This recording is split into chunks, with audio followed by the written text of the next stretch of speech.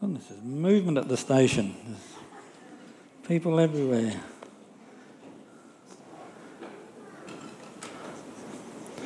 Some of us might be old enough or have the literary knowledge to have heard of a Charles Dickens novel, A Tale of Two Cities. Oh, one of the young ones does. Good job.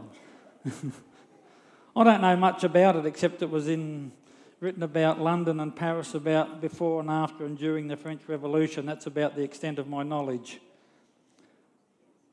So I'm going to try another literary version this morning called The Tale of Two Gardens. It possibly won't get up there with Charles, but we'll have a go. The Tale of Two Gardens. The first garden. It was made at the very beginning. It introduces us to God because it's in Genesis, chapters 1 to 3. And we see the account of creation where God has spoken things into existence, left, right and centre. And in verses 10, 12, 18, 21 and 25, he sits back and goes, that's good. And then he decides to create man in his image. He steps back again and has another look. And in verse 31, God says, indeed, it is very good. That should tell us something about how important we are to God, that he raised us just another level above everything else. The Garden of Eden, Genesis 2:15 says, and the Lord God took the man and put him in the Garden of Eden to tend and to keep it. I think we always have a pretty picture of this garden is something that is beautiful. It would be peaceful. There's just a great place to hang out, I think. Would you agree? That's the picture we're generally given about the Garden of Eden. If you were here a couple of weeks ago when Sandy spoke, she showed you some slides of a rainforest that was near where we stayed in Mount Tamborine. And probably doesn't compare, but it was pretty good. It was a couple of 100 metres from our accommodation, and we walked down, and those wonderful Australian insects at summertime, the cicadas that welcome us and say, come on in, making a racket, and you'd walk through them, and you just have beautiful, strange plants and things everywhere, little wallabies checking you out and all. And it was just so peaceful. There was no, road noises or anything like that. So that possibly would have a small, slight glimpse of what the Garden of Eden may have been like. In this garden, man walked with God. He communed with God. He had relationships with God. He was close with God. It couldn't get any better, could it? A nice, peaceful garden, having God as your best mate. Probably close to perfection. The Garden of Eden. Unlike Garden 1, Garden 2 is slightly different. It was man-made. Now, I know men and women can make some pretty impressive gardens, would you agree? I'm sure I'm probably not one of those. If you want to give me a pot plant, you need to come and look after it, because I generally kill them. But there are, even people in this church I know have got lovely gardens. You see pictures of things. You go to, when we were in Europe, we went to some of these palaces and things, and the gardens in those places are just absolutely amazing. But this one isn't. I've never been there. It's in Jerusalem. So I Googled it to see what it looked like. And I wasn't overly impressed, to say the least. Whether this is the actual garden, they say it is, but, they're making a buck, so you're never really sure. It is? Well, there we go. Did you pay the money to see it? Not really? Oh, there's a bit of... It's worth the money. Well, you might have a better idea than me, but the pictures I saw are sort of dry. And it's got olive trees in it because it was originally, we believe, an olive grove where they grew olive. And I looked at pictures of olive trees, and I mean, the ones that are in the garden that we're talking about have been there for a long, long time, may have even been there when Jesus was there. But they're not the most glamorous of trees. I mean, olives. Why would you? Yeah. Why would you want olives? Really? When I was in the army, our green trucks we used to call olive drab. Doesn't that stir excitement? Olives compared to a beautiful, lush tropical garden. You know, the pictures I saw, if it wasn't that something happened there a couple of thousand years ago, you would probably walk past it and go, oh, that's nice, and just keep on walking. Completely different. The Garden of Gethsemane. But unlike the first garden that was filled with, I guess, love and beauty and just joy and peace, this second garden was filled with anguish, agony, and betrayal. Luke 22 gives us an indication. Book of Luke, chapter 22.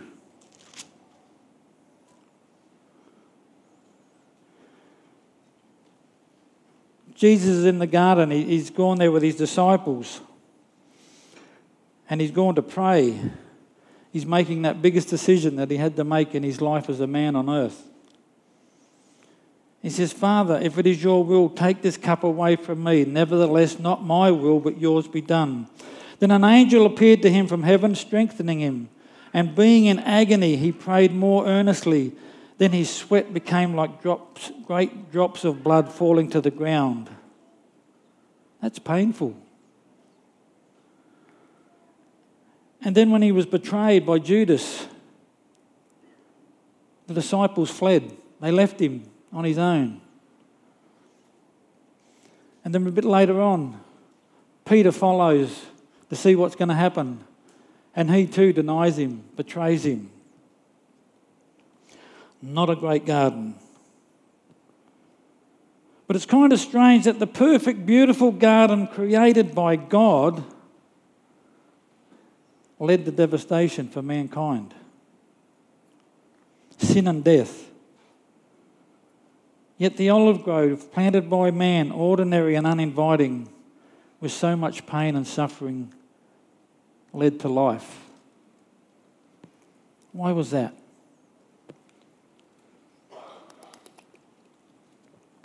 Romans chapter 5, verses. Therefore, as through one man's offence judgment came to all men, resulting in condemnation, even so, through one man's righteous act, the free gift came to all men, resulting in the justification of life. For as by one man's disobedience many were made sinners, so also by one man's obedience many will be made righteous. So what can we learn from this second garden, the Garden of Gethsemane? As followers of Jesus or disciples, what can we take from this garden in 2019? Well, I'd like to put to you this morning 3 things. That is, 1, obedience, servanthood, and faithfulness. We'll do them in reverse order. Faithfulness. Psalm 119:90. Your faithfulness endures to all generations. You have established the earth and it stands firm. God is faithful. There's many, many scriptures again and again reminding us how faithful God is. Time and again through the scriptures we see instances where God has been faithful to his people. I'm sure in a crowd this side we would all have testimonies of God's faithfulness in one way or the other. Lamentations says that great is his faithfulness. So he's not just faithful, he's great in his faithfulness. Jesus was faithful in the garden when the hard decision had to be made. He was faithful to mankind, to us sitting here today. God has called us to be faithful. Proverbs 3 and 4. Let love and faithfulness never leave you. Bind them around your neck. Write them on the tablet of your heart. Then you will win favour and a good name in the sight of God and man. The Bible, like God's faithfulness, the Bible is full of men and women that have been faithful to God. Perfect people?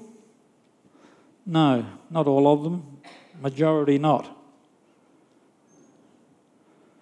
Have you ever looked at the family tree of Jesus?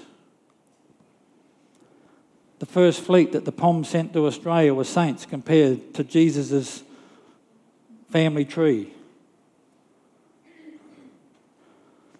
Moses, a murderer.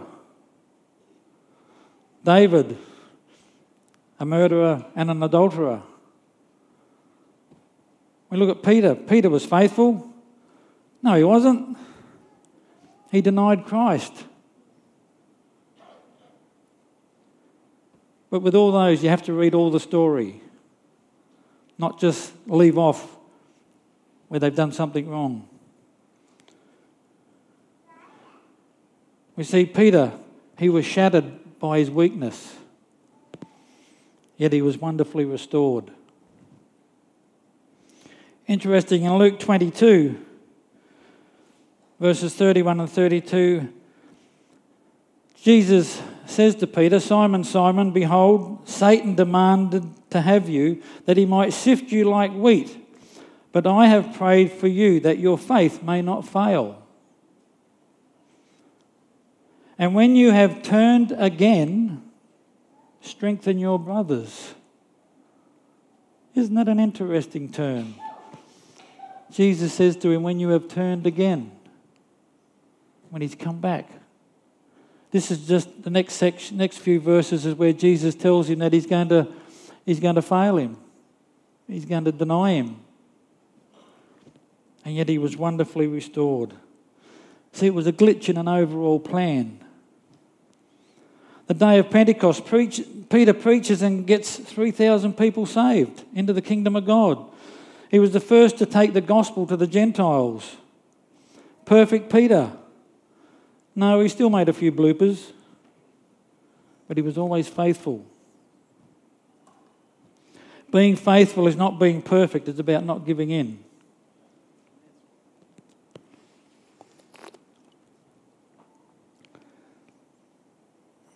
Jesus has been sharing to the disciples in John 6, and many, because of his words, began to turn away. It was too hard for them. And Jesus looked at the 12 and says, do you also want to go away? Peter answered, Lord, to whom shall we go? You have the words of eternal life. Also, we come to believe and know that you are the Christ, the Son of the living God.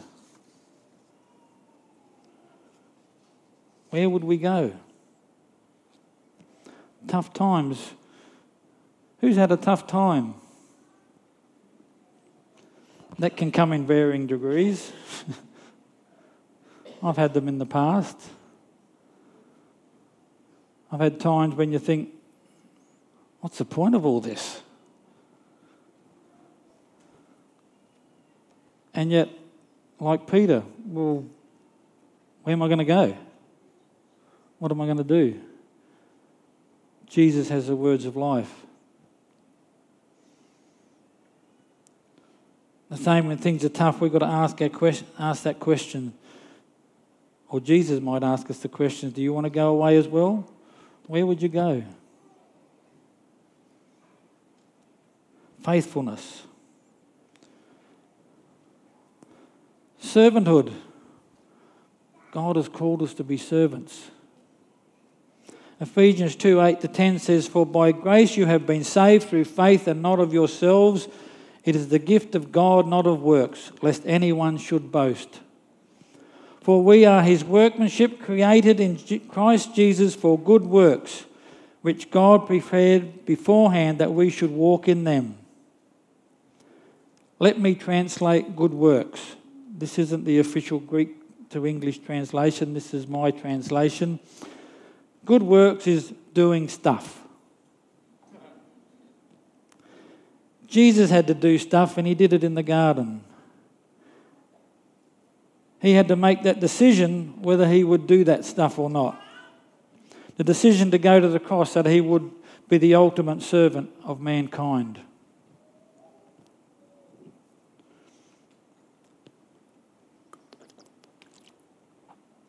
Philippians 2, 3 and 5 says, "Let nothing be done through selfish ambition or conceit, but in lowliness of mind let each esteem others better than himself.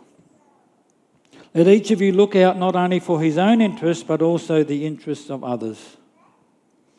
Let his mind be in you, which was also in Christ Jesus, who being in the form of God did not consider it robbery to be equal with God, but made himself of no reputation, taking the form of a bondservant and coming in the likeness of men." In Matthew chapter 20, the mother of two of the disciples came to Jesus and said, "I've got a question for you." "Yep, go ahead." "When your kingdom comes, can my two boys be at either side?" He said, "You don't know what you're asking." And there's a bit of a discussion, and the other 10 sort of got their noses out of joint a bit. "Oh, hell, what's going on here? No, we're just as good as them." And Jesus says to them, "You know that the rulers of the Gentiles lord it over them, and those who are great exercise authority over them. Yet it should not be so among you. But whoever desires to become great among you, let him be your servant. And whoever desires to be first among you, let him be your slave. Just as the Son of Man did not come to be served, but to serve and to give his life a ransom for many." It's all upside down in the kingdom of God, isn't it? We do it differently.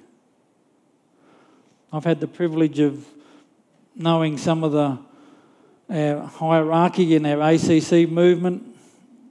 Wayne Alcorn, who's our president, I think it's the right title, he's been to this church, he's ministered in this church. John Hunt, who's the head of the Queensland ACC, he's been in this church. We had, what's his name the other day, a while ago, Kennedy, Steve Kennedy was here. All these guys, and we see them where they are. But most of us haven't seen them where they started. They didn't go and get a university degree in running churches and walked in as a senior pastor. They began by serving wherever they could, each and every one of them. They know what it is to serve. Who desires to become great among you, let him be your servant. A lot of them probably didn't even desire to become great. They just came into the kingdom of God and wanted to serve God. And God has rewarded not only their servanthood, but their faithfulness. We should be serving our families, our church, our community. Starts in the home, like a lot of things. I read an article this morning about in Japan, the first 3 or 4 years of school, there's no test, there's no great lot of learning. It's about how to be a good person for 4 years. And the first reaction I had, that should be done in the home. I mean, it's a good idea, but it should be done in the home. Learning to serve. There's plenty of opportunities in our church to serve, in Christian organisations to serve. What a great witness it is when we serve in our community, whatever capacity that might be, whether it's a football club or a community group, whatever. And it's a sad thing these days. There's a couple of us here, we do help with Meals on Wheels, and they're forever short. They can't get people to serve our elderly with meals. Helping or serving others should be our main priorities as disciples of Jesus, because helping others was and is his priority. Are you fulfilling Ephesians 2:10, doing the works that God has called you to do?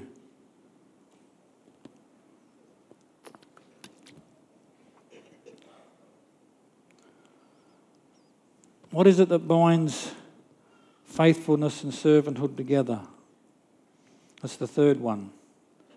Obedience.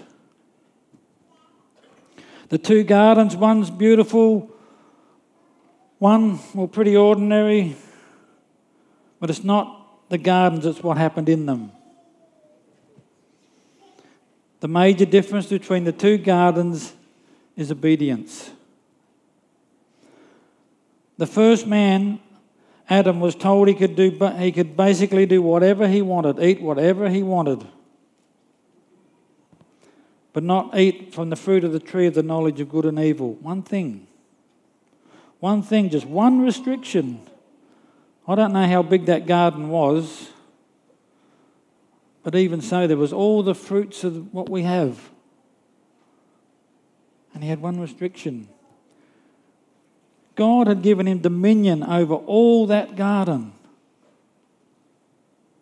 And yet, in this one thing, he was disobedient.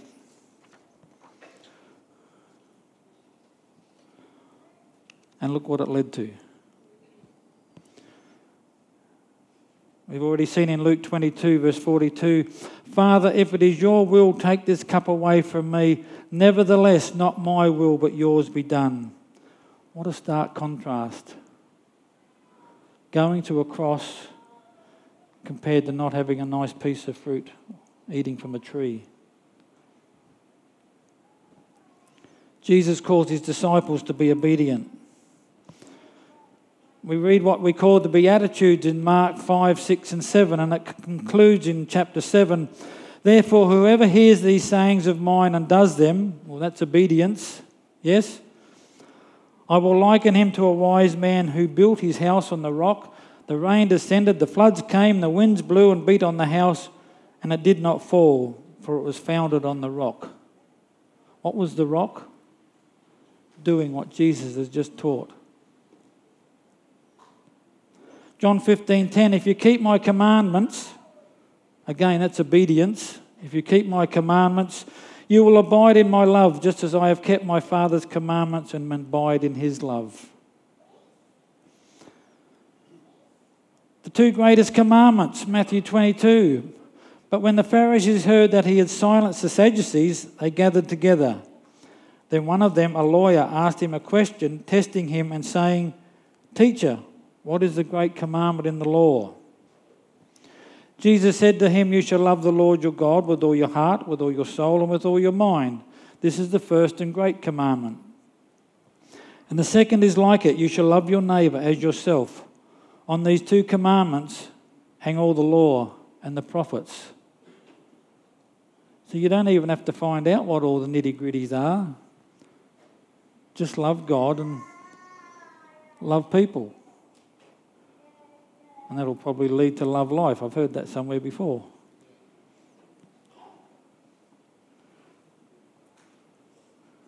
See, after the garden, mankind was just, it's got worse and worse.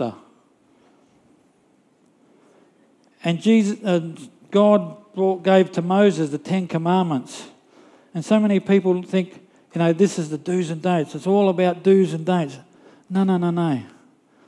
The 10 Commandments was the bottom line for humanity. He said, guys, at least do this. You're in a mess. Unfortunately, we're still in a mess. But that was the bottom line of humanity.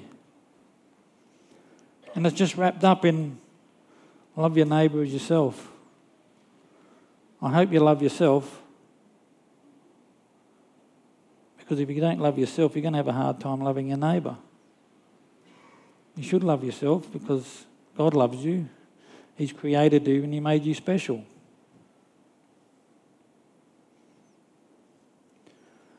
John 13 says, "A new commandment I give to you, that you love one another as I have loved you, that you also love one another. By this all will know that you are my disciples if you have love one for another." By being obedient to God's word, we will be faithful and serve diligently, fulfilling what God has ordained for us. Could I have the music team back up, please?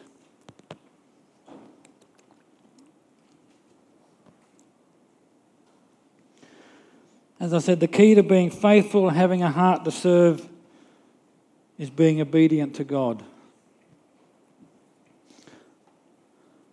Spent a couple of years in the army, and when you're a private, nearly everybody else is above you.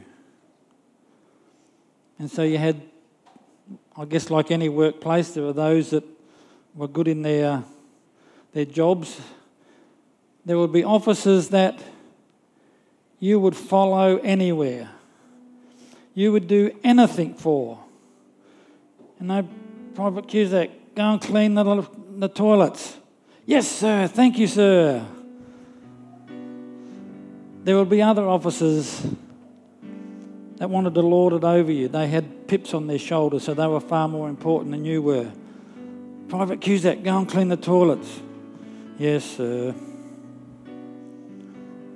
Help with an attitude. Does it sound something like Matthew that we read earlier? They lord it over you, but you're to be servants.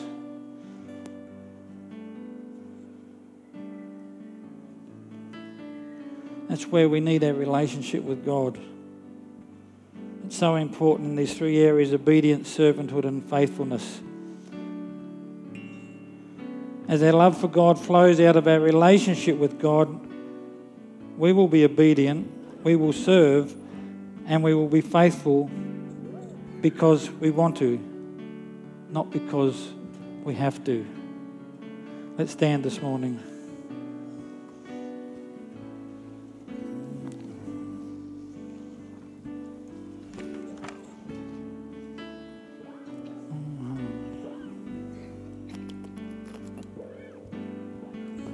Let's pray together.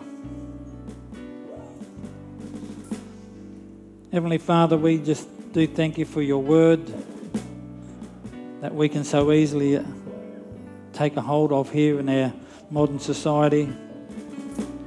We thank you for the teachings in your word, especially that you love us and you care for us, and we thank you, Jesus, that you have died for us, that you served us so greatly.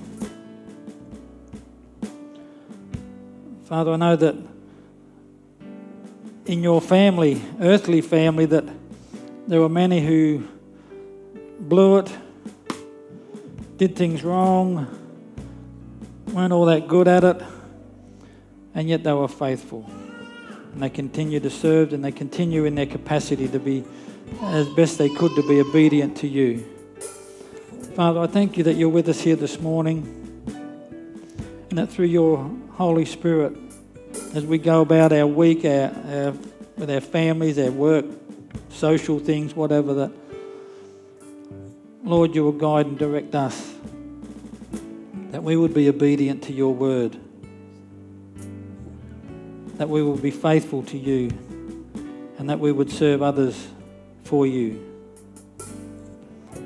We thank you, Father, that through Jesus you first served us. We give you all the praise, all the honour and all the glory. In Jesus' name, amen.